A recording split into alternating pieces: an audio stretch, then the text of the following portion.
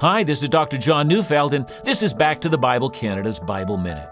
John 9:25 records the words of a man born blind. He was healed by Jesus, but he didn't know anything about Jesus. And the Pharisees who hated Jesus wanted this healed man to immediately denounce Jesus, to say he was an evil man. And John 9:25 records his answer. He answered, "Whether he is a sinner, I do not know. One thing I do know, that though I was blind, now I see." This, I think, is also the answer of every new believer. Look, I may not be able to define every philosophical and theological and politically correct debate concerning Jesus, but I do know this.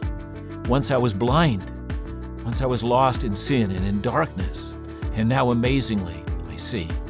Listen to Back to the Bible Canada each weekday on this station, or find us online at backtothebible.ca.